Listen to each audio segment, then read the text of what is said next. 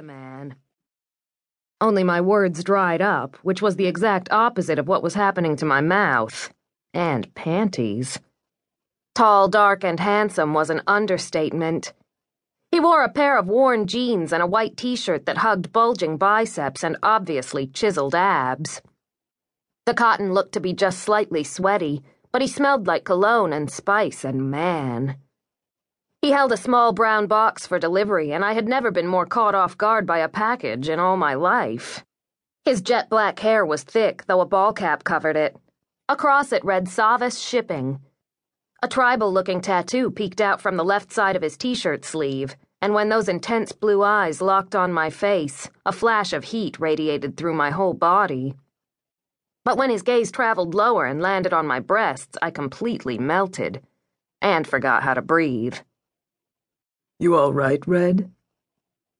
My eyes snapped to his, and I realized I had just been staring down his package.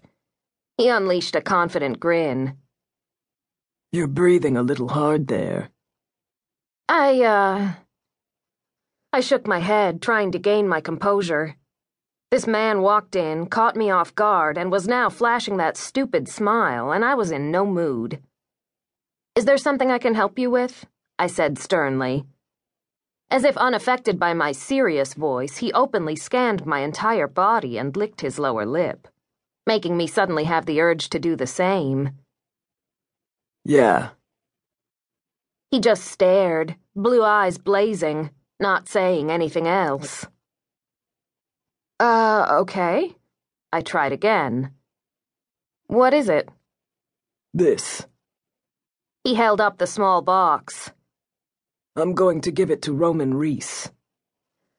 I don't think so, I said.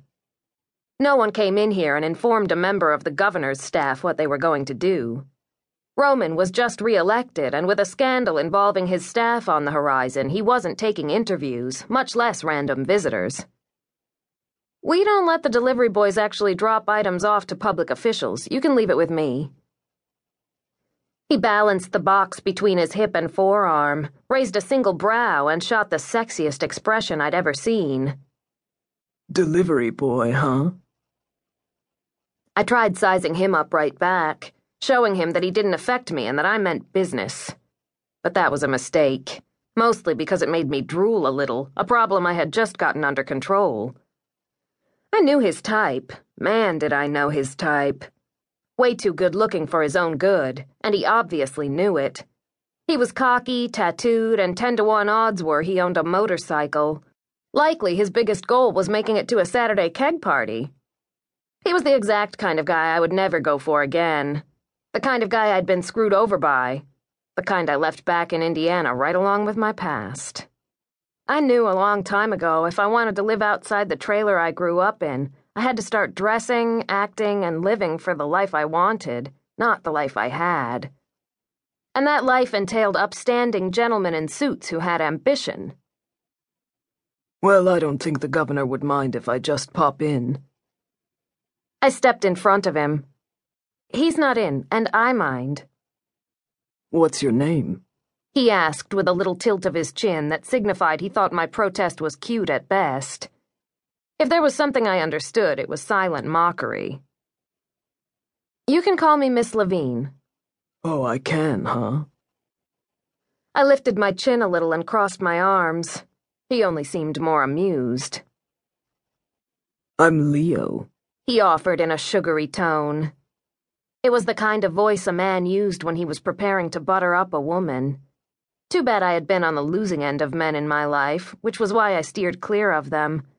Most men could read women, and I apparently always flashed the wrong sign and attracted the wrong ones.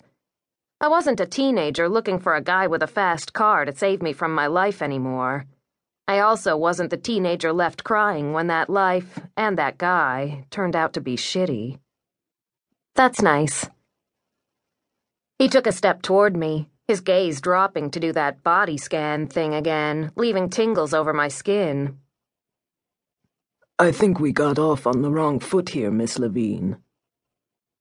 Never taking his eyes from mine, he knelt down and picked up the candy dish. Roman is expecting this. He patted the box in his other hand.